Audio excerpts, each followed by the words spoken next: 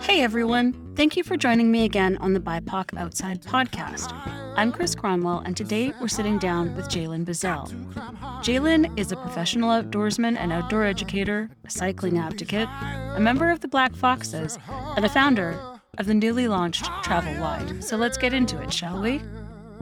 But before we get into it, of course, as you know, this show doesn't happen without our title sponsor, Norco Dirt Series. The Dirt Series hosts weekend-long mountain bike camps throughout Canada and the US in some of the most exceptional ride locations. Whether you're a new rider or wanting to advance your skills, the Dirt Series offers gender-specific, co-ed, and youth-focused camps. Check them out at dirtseries.com or find their partner link on our website. Jalen, good morning. How are you? Oh my, I'm so well. How are you doing, Chris? I am doing amazing. I'm so thankful that you're here.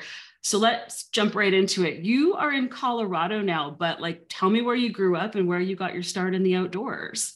Yeah. So quick revision. I'm in Northwest Arkansas as of the start of the year.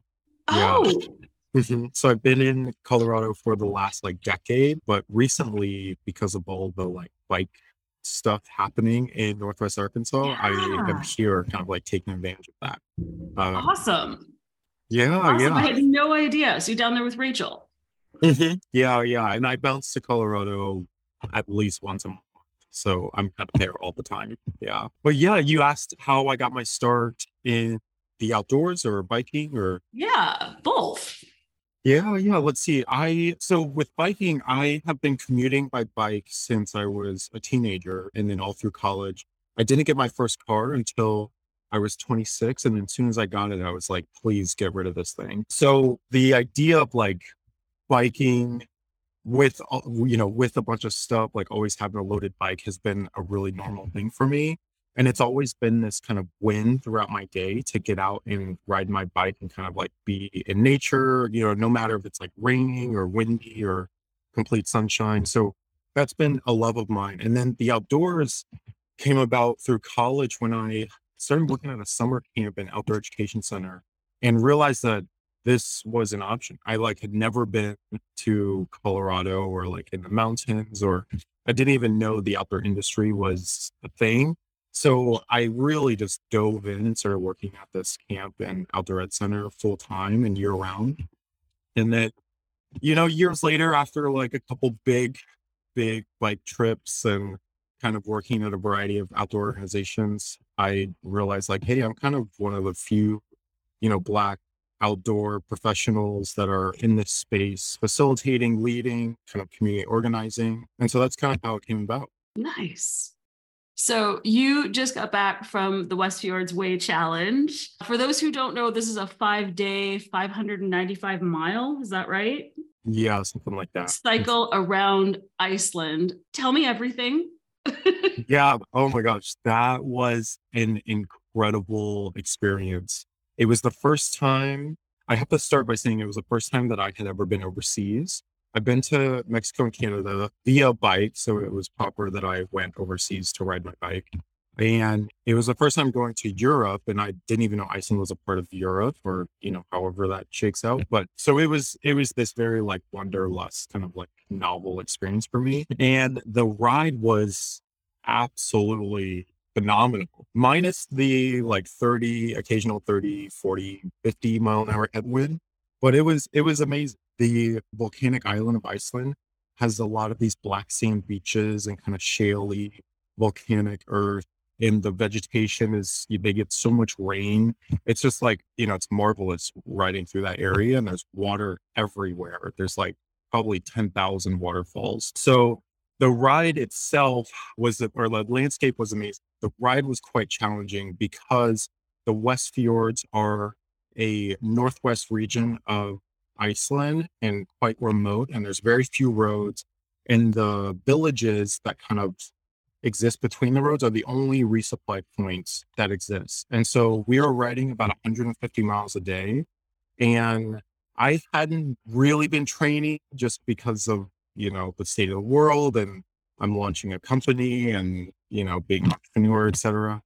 But I Yeah, so I hadn't really been training and my bike fit was really poor. So I started having some serious pain, like just incrementally worsening throughout the ride until day three. I actually had to stop riding because my knees, I kept hearing this like snapping, popping sound. Well, other than that, I want to say it was an incredible experience. It was an inaugural ride or race, and the organizers did an amazing job having cultural connections, which were these places that we got to engage with either the culture or the land or the community, the people there. And we would go to these waffle houses or like coffee houses. And they were supposed to be like, they were meant to be these like, oh, you could stop and have a, little snack and keep going. They ended up becoming like survival stops. It was like, okay, is the coffee house going to be open? Because like, I don't have any food or. So that was kind of wild. All of us just kind of deranged was coming into these small towns. But yeah, it was absolutely insane. That sounds so incredible. And one of the things that I loved about the way that they put this race together was how they braided in all of the cultural elements. Mhm. Yeah, and that's what I was most excited for. Being one of the BIPOC, Black Indigenous People of Color scholarship recipients, I really wanted to know what the culture and people and kind of like, the history of the place. And so like the biking history I found really interesting. It's like this island that was kind of like taken over by Vikings back in the day, which I kind of learned a little bit about. And yeah, and then the way that the people there subside off of the land is so unique. And it's like the sun rarely goes down in northern Iceland, so they are like growing food all year round, and it's so cool. Yeah, I was really impressed. Yeah. How did you do with the near 24-hour daylight? I spent 5 years north of 60, and that's a trip. It was mind-boggling. I kept not knowing what time it was. And then when, riding a bike all day, it's like I lose track of time anyways. But yeah, it was really perplexing. I got there at 6 a.m., which was like which was like midnight my time in the States. And so I decided, okay, I'd never traveled that far. So I was like, I'll just stay up as long as I can to try and beat back the jet lag and then sleep.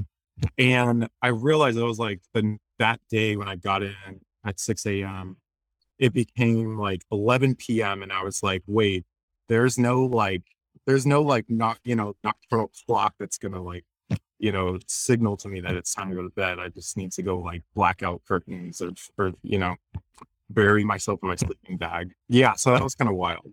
It was nice riding though. So we didn't have to worry about like it getting dark. Yeah, yeah, that's amazing. Where I lived up north, there wasn't biking opportunities really. Yeah, I can't imagine that would be really incredible. That just sounds so awesome. So, I mean, beyond this like incredible European adventure, tell me one of your favorite trail stories. Oh, okay. That is an easy one for one of my favorite trail stories. Oh, actually, it's not that easy, but the one that comes to mind is in 2019, or sorry, 2020. There was a BIPOC group that met in Crested Butte, and I was the main organizer of this. There was a lot of us that were friends online. I'm thinking of people that you may know, like Brooke Gowdy, Aisha McGowan, like several of the Black Boxes, Tracy Brown, who runs All Mountain Brothers, and many more. We were all kind of like, yo, we should do a meetup. Like, where should we go? And I was like, let's go to Crested Butte. So that year, I believe it's happened in the fall, we all got together. And when we first went on that initial ride, funny thing, I had what happened? I think I'd injured my shoulder or something, so I couldn't mountain bike. So I was actually trail running along with everybody mountain biking. And they were just like, who is this person? It was like first time we were meeting. And we were going, we weren't like nobody was racing. So it wasn't so bad for me to run.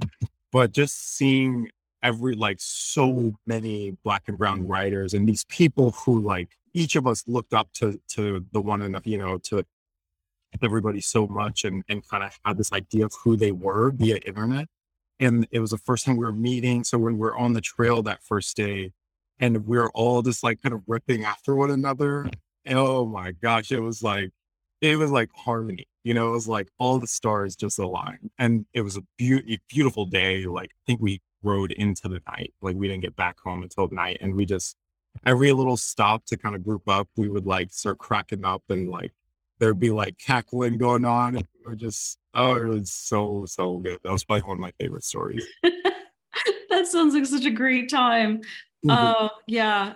I get it. I've had that opportunity with the show, meeting people that I've looked up to, and we've chatted back and forth a little bit on the internet, but this doesn't meet, Zoom meetings don't match up with in-person meetings, but it's just so incredible to meet people in the space. Yeah, yeah, I agree. I really agree. Yeah, great question. I have others. Yeah, I have others if you'd like me to share for sure. I would like you to share. Yeah, okay. So another one is I have ridden the Baja Divide, which is a mostly dirt route that travels the Baja Peninsula north to south or south to north. And there was this really remote, one of the most remote sections is when you're kind of traversing from the Pacific Ocean to the Sea of Cortez. And once you get to the Sea of Cortez, it's kind of just like a empty beach. But I got there and I had heard there was like this rumor that there was this guy that you could go to who lived in an off-grid shelter right off the side of the beach. And he was like the friendliest person. And you just kind of go like see if he's there and he'll like, welcome you. If you need anything, he'll help you out. So me and two other riders who were riding together, we are traveling along this remote beach. And all of a sudden we see these like shipping containers kind of stacked together.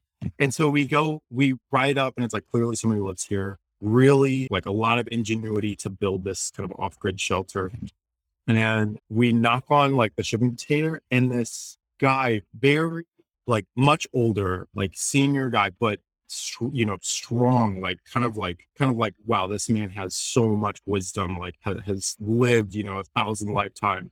He walks out without a shirt on. His name's Pancho. He's like, oh, I'm Pancho. And he's speaking in Spanish. And, he's like, oh, do you want a cerveza? Do you want a cerveza? And immediately hands us a couple beers and then just starts talking about like, this is his beach and this is his home. And it was like one of the most humble, like, I don't know, one of the most grounding experiences of my life. Just be like, this is how this man lives. And there's people that are from the towns who come in and give him resupply like once a month or something. And just his hospitality and like, he like kind of helped us set up camp. Yeah. I actually ended up naming my bike after him after that. I was like, his name was Pancho. Yeah. Yeah. I know. So that was one of my favorite experiences.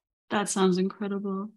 You talk about like grounding and like being in space a lot in your work, in your guiding. And you've talked about sort of bike packing as a path to healing. Tell me about that. Yeah, I really believe in the natural world. I believe in the interconnectedness of the natural world and the power of the natural world to help us connect with ourselves. And through bike packing, I have found that I found a few things. One, it's really fun. It brings out the childlike self. I think in a lot of people, it's very hard to not just break out into laughter or joy when, riding downhill on a bike. You may be like kind of cursing yourself going uphill, but going downhill, much different story. I think also it has been the number one thing that has given my sense of place on the earth. Growing up, I went to 12 different schools from first grade to 12th grade. I just moved around a lot. And a lot of it due just because of like household instability growing up. And so when I started biking, it was like, oh, this is where I feel home. And anytime I moved to a new place, the way I got familiar with that area was via bike. I would go and kind of see, how can I get around? What's the vibe? What's the culture? What's the tone of the city or town? And so that way of going up every descent or up every ascent, down every hill, kind of like being on the bike, not just blowing past, but the speed at which I am moving on a bicycle has really grounded me in a place. And then I think the last one is also this liberating feeling of movement. I think so much of our movement is policed, right? In the United States. And we are constantly being restricted to move, whether that be access to trails or access to even like the green spaces that are are taken from our communities or are strategically not placed there. And so when I'm on a bike, it's like, oh, I am moving under my own power. I have control now, which growing up, wasn't something I had a lot of. So I think bike packing, coupling that process of riding a bike with going to a place, camping out overnight, really being immersed, being a guest to that land and kind of just continuing on, whether it's for a day, just down the street from my house, just sleeping under the stars, or, some like long expedition. I really, yeah, really feel grounded in that healing process, I think really takes effect. You said before you like to educate back to our urban community members that like a bike is a way to break away from your urban space. Mhm. Yes, absolutely. And that is how I have used it the most in my life, either, via commuting, but also just being able to like go find the green spaces because I just have always had an attraction to those spaces. And so, public transit as a kid, that wasn't accessible, or as a teenager, just in some of the places that I've lived, and then not having a car. And so being able to hop on a bike and be like, no, I want to go here, and using my own like kind of human power to get me there. Yeah, I think the bike has been a great tool for that. At least for me, I know it doesn't resonate with everybody, but I really find it to be one of the most useful and impactful things that have come into my life. You said sleeping under the stars. And in a previous interview, someone had asked you, what's one thing everyone has to do? And you had said, sleep alone under the stars. Tell me about that. Yeah, oh man, what interview was that? That was really good. Let's see. When I first slept under this, like, I went camping as a teenager, but when I moved out to Colorado and like really took in the night sky from a higher elevation and lower light pollution, I was reconnected, or I guess I'd like discovered this thing that is quite known, but it's like, oh wow, we are such a small piece in a very large universe. And so I think having opportunities to step into that interconnectedness, to like kind of be reminded, like, hey, I am a part of something much larger. And those stars that I see out there are made up of the same stuff that I am, and I am made up of the same stuff as them.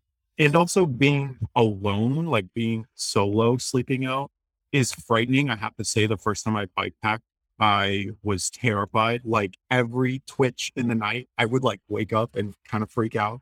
So I really hear you, and that doesn't ever go away. I think we get more used to it. It's kind of almost like desensitized. But anyways, I think sleeping alone under the stars is really empowering and impactful because we're left with ourselves. It's you and the night sky and, whatever land you're a guest to.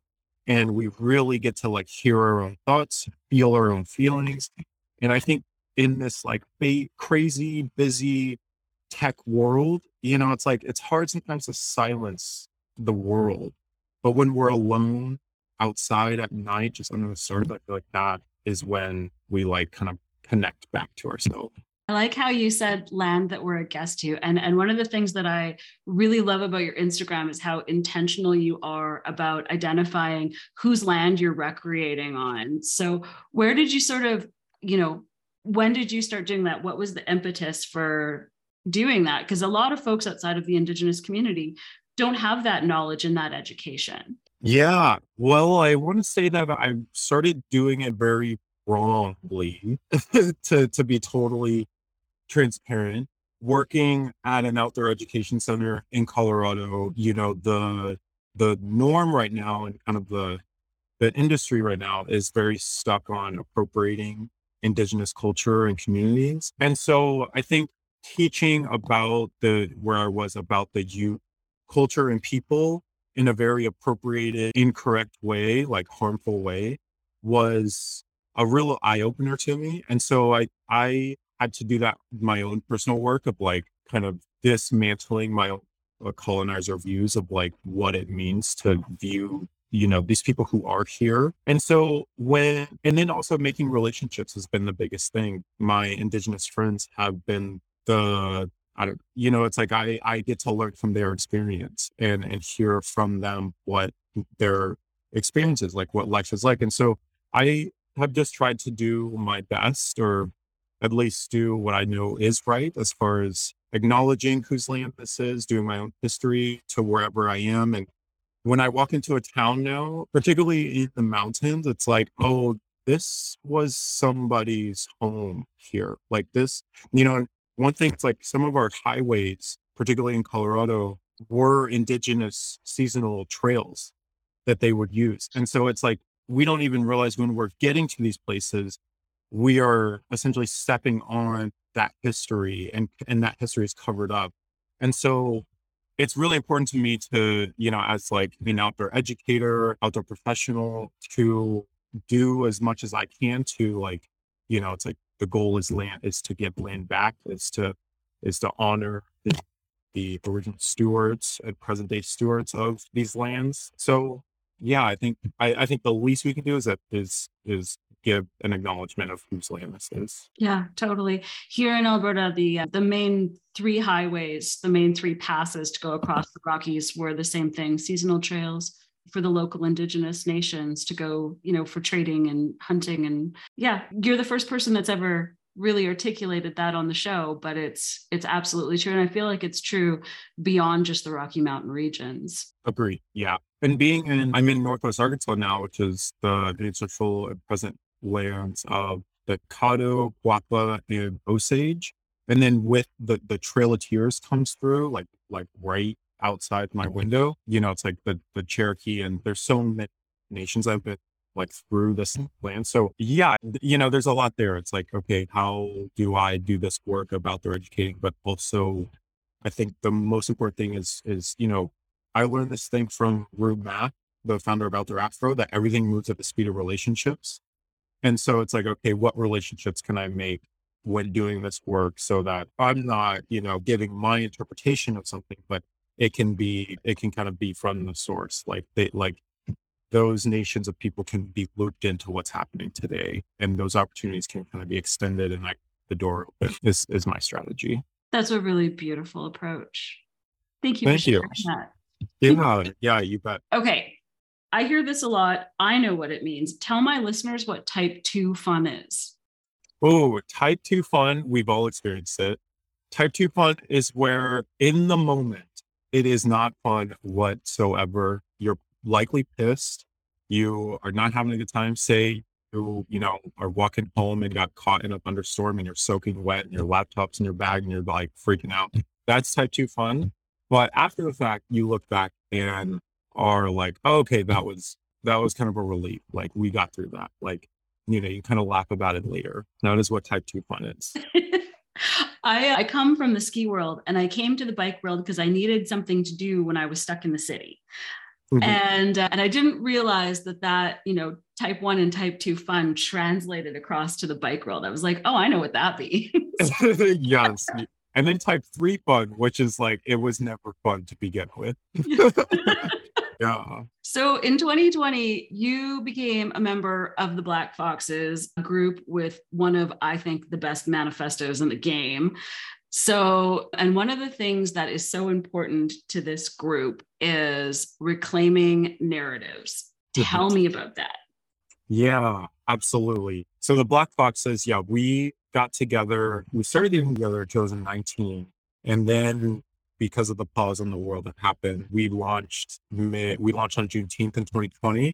And it was really important to us that we created a platform, an avenue for controlling our own narratives, for just telling our own stories, because so many things that were happening at that time and now today, things are kind of backpedaling. Our stories were being told for us and not in the best light. And we know this as Black people. It's like that pop culture was founded on the appropriation of the Black experience. And so it was really important to us that we could kind of like combine resources. We could pull people together. We could have meaningful partnerships with brands and companies, and like create these relationships in which we are able to now tell our own stories and also create pathways for other people to tell theirs. And it doesn't just stop and end with the narratives. It's also creating pathways for opportunities, like what this isn't the Black Foxes, but what Aisha is doing with a Quick Brown Fox and the Abundance Summit, like really opening up the doors and leaving them open so that there could be more of us in cycling, in the outdoors, like getting some of these opportunities that just have not been open for us or have been kept from us. So Black Fox is really, we're really committed to making sure that those things are happening. I love that. In the manifesto, you address bad representation and the white savior complex. So tell me about what you're actively combating. Oh gosh, let's see. Where do I start? With bad representation and white savior complex in the cycling industry in particular, there's this narrative that has been very prevalent. And that is that, Black people are poor and we need help. And, the only time that we are either on screen or have a microphone is when we're asking for some type of charity, or there's a white figure who is like lending a hand. That may be true, like a fraction of the time where, yes, we do need support, just like everybody needs support. The, 9 other times out of 10, we have, our experience on this planet is much more than just needing help and is much more than, some charity case. So combating that is kind of taking that microphone and controlling the lens from behind the lens and in front of the lens and saying, no, this is who we are and this is what we need. Like, yeah, we deserve resources, the same resources that everybody else is getting. And we don't need some, tag on that being like, this is for charity. And we're seeing right now how, those budgets and those allotments for the ones that were drawn up in 2020 are now starting to go away because it's like, oh, well, we've done that work now. You've gotten and so yeah, we're continuing to just like write our narratives. I actually just finished a film project talking about masculinity and kind of state of the world. And TBF will be a part of that launch here pretty soon, where it's like, there's this backpedaling that's going on, and it's like white people want to show up when they can be the savior, but they don't just want to be an ally or a comrade. So yeah, that's probably a long answer to a short question. No, it's a great answer to a short question. And when I sat down and read the manifesto for the first time, it spoke to me so much. And that's sort of the same approach with this show. This isn't a pain podcast. And I'm not looking to mine anybody's trauma. And I think that what is not told enough is, yes, BIPOC communities do experience economic marginality at a higher rate than non-BIPOC communities. And there are systemic reasons for that. But also, the other side of that coin is there are resources and expertise within BIPOC communities. Yeah, absolutely. Tenfold. I mean, we founded this nation. Let's not forget it. It's interesting that you brought up the talk on positive masculinity, because that was actually my next question. Oh, sweet. Okay. So tell me what positive masculinity means to you. Tell me what you're trying to educate our young men about. Yeah. Positive masculinity means living wholly or wholehearted. And I borrow this from a researcher, Brene Brown, where wholeheartedness is this act of living into your values. We have these things called aspiring values, which are, I want to be a reliable person, but our actions sometimes are not. So it's like divesting from patriarchal oppressive systems that really oppress men quite a bit, as well as the rest of us. And I really want to educate young men as well as and masculine identifying people, as well as just everybody. I think I've had students in the past who were much older than me on how we can do that and how we can use the natural world to really lean into who we are and to, especially for men, feel our feelings and give language to those feelings. Because at a young age, a lot of us were taken those opportunities to practice articulating what we feel. Those opportunities were taken from us. So I think meeting in natural spaces and talking about that and kind of like doing that work is really important to me. And I feel quite passionate about it, which is really unique because I grew up with a single mom and 2 sisters. And so, I had to kind of figure this manhood stuff out, and I'm still figuring it out a lot. on my own. And so I've really leaned into my, like, I don't know, masculine community. So yeah, that's kind of like, and just what I feel about that. That's awesome. And I don't think that people realize that, patriarchal systems and toxic masculinity have the same negative effects to men as they do to everyone else. Yeah, yeah. And I want to be careful saying that, right? Because I don't want to say, oh, I don't want to get in this comparison thing, but to focus on the, like, us as men, our experience, we endure a lot of harm from a very young age to we pass on and we don't talk about it. We don't process it. We don't work through that. We don't come together.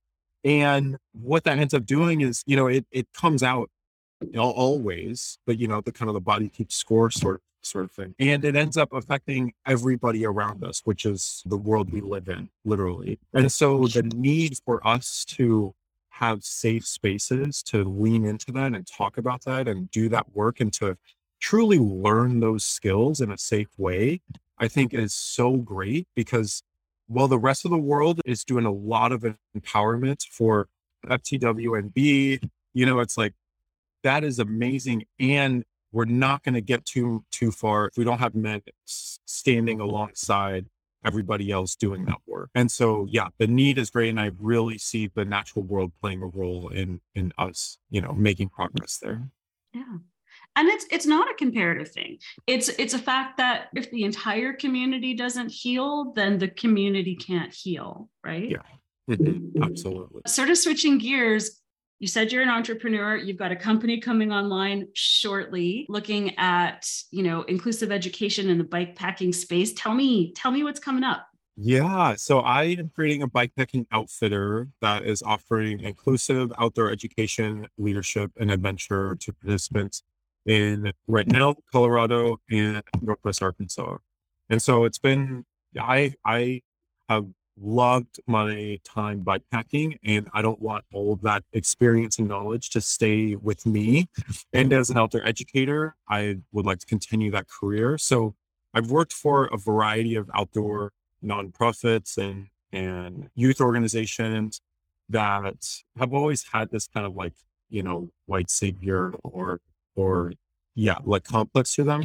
And I see this need for us to have our own organizations that are founded by us, that have racial equity and gender expansiveness kind of worked into the foundation, that are really serving us, that are, are not perpetuating this conquest culture, but instead utilizing the natural world to help us develop ourselves. And so I am workshopping, kind of going to be piloting some programs this fall on what bikepacking, what the intersection of interpersonal healing, bikepacking, outdoor education look like. My company's called Travel Wide, without the vowels, TRVL Wide. And I'm in the throes of entrepreneurship. So, it's up and down always, but I'm really excited to be having a outdoor leadership and outdoor education model that serves us. And I'm excited to collaborate with folks. And yeah, September, I believe the second weekend in September and fourth weekend of September, I'm going to be piloting some overnights and courses. So those will be coming out literally next week. What is your bikepacking setup? It depends. Let's see. For gravel riding, when you say setup, what are you asking specifically? Sorry. I'm asking about how are you putting all of your things on a bike? Yeah. Okay. So this has been a long crafting of trial and error. I now have a very small sleeping bag. I like to sleep in tarps. So that also kind of fits in my handlebar role. I have a Jetboil stash stove, which is kind of like the all-inclusive stove. We have the same base layers and kind of sleep layers I've had since I was 20 years old, and they still work. So that all goes to my seat pack. And then the rest of the space is for med kit, food, water, repair kit, kind of strewn across the bike however I can fit it. So in my home city here in Edmonton, we have a huge bike culture, which is kind of wild given how far north we are and how long our winter lasts. And I see people, just sort of going, okay, I'm really comfortable here. I want to take that next step. I'm gonna, bike out to a campground 20 miles away and just spend the night, like real I easy. love that. If worse comes to worse, I can call a cab, but I'm going to try it. So what's the one piece of advice you would give to someone just like sticking their toe in the water? Yeah, what piece of advice? I would say, go with what you have. And it doesn't need to be some big grand thing. There is so much valuable information and experience in doing exactly what you just described, going a reasonable distance away from home and just sleeping outside, waking up, having breakfast, coming back home, or like taking a longer day ride and coming back home. That experience will teach you so much and will work out so many kinks before you plan some grand adventure. You really want those smaller, shorter trips to kind of like learn and kind of like go through that break-in phase of like what not to do. Versus what I did, which I went on one bike pack before I took off on the Great Divide, and I had to get rid of a lot of things because I brought way too much. Some of my favorite books I had to get rid of. So don't do that. Yeah, I watched the 50 Project and I appreciate that, everybody's got, I think it's a Kindle. I'm like, oh yeah, that makes more sense than everything that I've ever done. Yes, absolutely. And a tablet can be a Kindle and like a journal, because I'm a journaler, so that has helped as well. Yeah. So going back a number of years, you were one of the sort of minds behind what is now Cruxing in Color, right? Yeah. Yeah. And I really love that they have like sort of a holistic focus to breaking down barriers, whether it's education or cultural or economic. And this is all in the Front Range for listeners, and you'll find the link to them. But tell me about sort of the impetus for that, because you are multi-sport. Like this is all about climbing. Yeah, absolutely. So when I was running it, it was called Melanin Climbers of Color. And it started as so I was working in a climbing gym, and I am like a rock instructor and kind of like have been taking people out climbing. And I just was like, okay, you know what it was? The impetus was Color the Crag. That's what it was. Color the Crag in 2019, the last year that they ran. I went to Color the Crag and I got back and I was like, we have to do this. Like, I don't know why Colorado doesn't have this. Even though Brown Girls Climb is founded in Colorado, we did have like a local affinity space. And so I created Melanin Climbers of Color, and we started running events in the gym, in just one gym, I believe. And then once 2020 hit, I ended up leaving the gym, and that's when, a lot of the Black Foxes things and cycling, I was like, oh, I can make cycling a thing. So that's been my true love. And so I handed that off to the current organizer, Shara and Manisha and Enrique. And then they really took off with kind of making the relationships. They rebranded it as Cruxing in Color, making the different gym relationships, starting with scholarship, kind of getting some support with that. And now it's like really taken off. Amazing. Amazing. Something that I saw recently, I was probably preparing for the show, because I'm always sort of flipping through Instagram. I'm going to be honest, I don't necessarily read all the captions for everybody's stuff, right? But I'm always looking at the photos and like just being stoked. And a photo that you posted the other day, I was really interested in it. I dug in, and the caption was, "If only my younger self could see me." So why? What do you want your younger self to know? Yeah, gosh, I I want my younger self to know, like, it's all gonna be all right. The name of my company is called Travel Wide, and I got that name from Bob Marley verse where he says, "If you're not living good, travel wide." And so that song. It's called Soul Rebel, and that verse in particular was very encouraging for me to go off and do some of the bigger bike rides that I've done, or bigger like goals that I've had, like starting a company or moving to a new state or kind of switching up my career path a little bit. And I wish if my younger self could see just a glimpse, I think he would he would kind of stress a little less. He would not be so hyper vigilant about planning for the future and would just like be a little bit more in the moment because, 5 years ago, I asked myself, how can I just ride my bike and make it work? Like I want to ride, like that's what I want to do. And I remember seeing, I've never been into the like Tour de France or that type of professional cyclists, but I remember seeing people like Lael Wilcox and how she was just able to go ride her bike all over the world. And I was like, how do I do that? And now that is quite the reality for me. And so, yeah, if I could have my younger self take a glimpse, I think it would be very grounding. It would be, okay, I am where I'm supposed to be. Just keep doing your thing. You've, through the Black Foxes, through your outdoor education, you've put together like a lot of edits that are out and you've had an opportunity to talk about a lot of really cool things. What's something that you've always wanted to talk about, but you haven't had the opportunity? Oh, I think that I haven't had the opportunity. That's a great question. I have always wanted to share my story a bit more. Like, I think I've shared a lot of my career story when I started all of the outdoor stuff because that's very like novel and kind of exciting. But I think I've always wanted to share the parts of growing up were that were very key in who I have become. Like I would say I'm not a stereotypical like bro or dude. I just am very sensitive. I'm very like kind of gentle and I think I wanted to talk about, how that has come to be for me, but have not found either the right words or the right kind of like avenue for discussing that. So that's definitely like percolating. And with this recent project, I have gone a little deeper, but I foresee that in my future to like start really talking about, okay, how have I come to this point? Yeah. Well, I'll be interested to see that when it comes out. Thank you.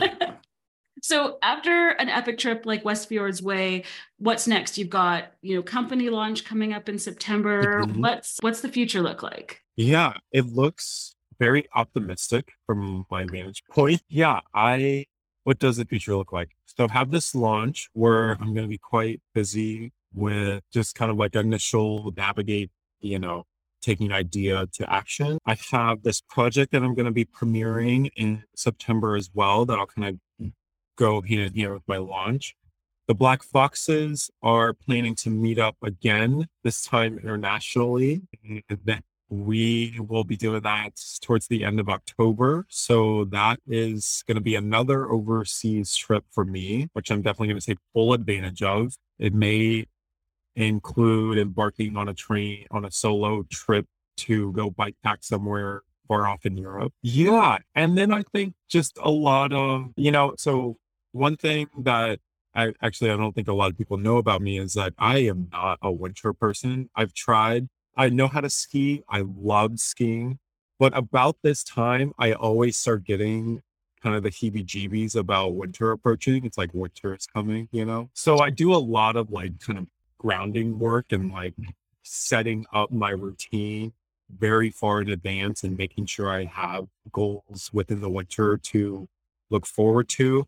So I'm actually taking a bike mechanic course, a 2-week long master mechanic course, so that through the winter I can work as a bike mechanic because it's always been my dream to work in a bike shop. I just have never really done it. So through the winter, I will be kind of just like wrenching on bikes, which I will do for hours and hours and hours already. So to go get paid for that would be amazing. And I think it'll be like a good hobby throughout the hobby and kind of like work throughout the winter. So that's like what's on the horizon. Yeah. That sounds awesome.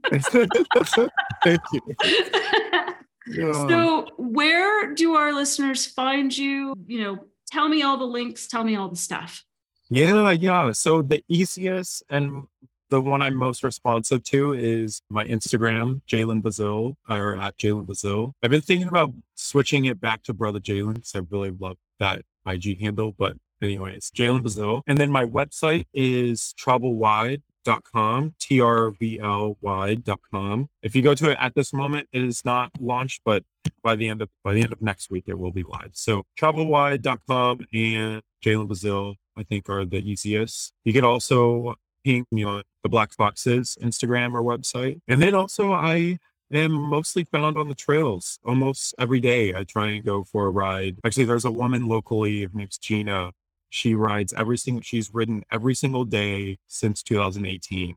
So I am trying to, those are my goals. I'm like, all right, if I can just take a stroll every day, and it's not all like epic ride every day. I'm talking like going to the grocery store or something totally counts. So I'm also on the trails here in Bentonville as well as in Colorado. So that is where you can find me. Amazing. Listeners, you're going to be able to find all of those links and links to a number of the things that we talked about in the show notes for this episode. Jalen, this has been a great time. Thank you so much. Yeah, thank you, Chris. I really love what you're doing. And yeah, please, I cannot wait to listen to every single episode. These are so good. So I really appreciate the work you're doing. Oh, thank you. And that is it for this episode. Links on where to find Jalen, the Black Foxes, Travel Wide, and all the things we talked about are available in the show notes at BIPOCoutside.com. Listeners, I could really use your help. We're in the planning stages for the next season, so if you like what we're doing or you have suggestions on where we could improve, send us a comment anywhere you get podcasts. We hope to see you again on BIPOC Outside.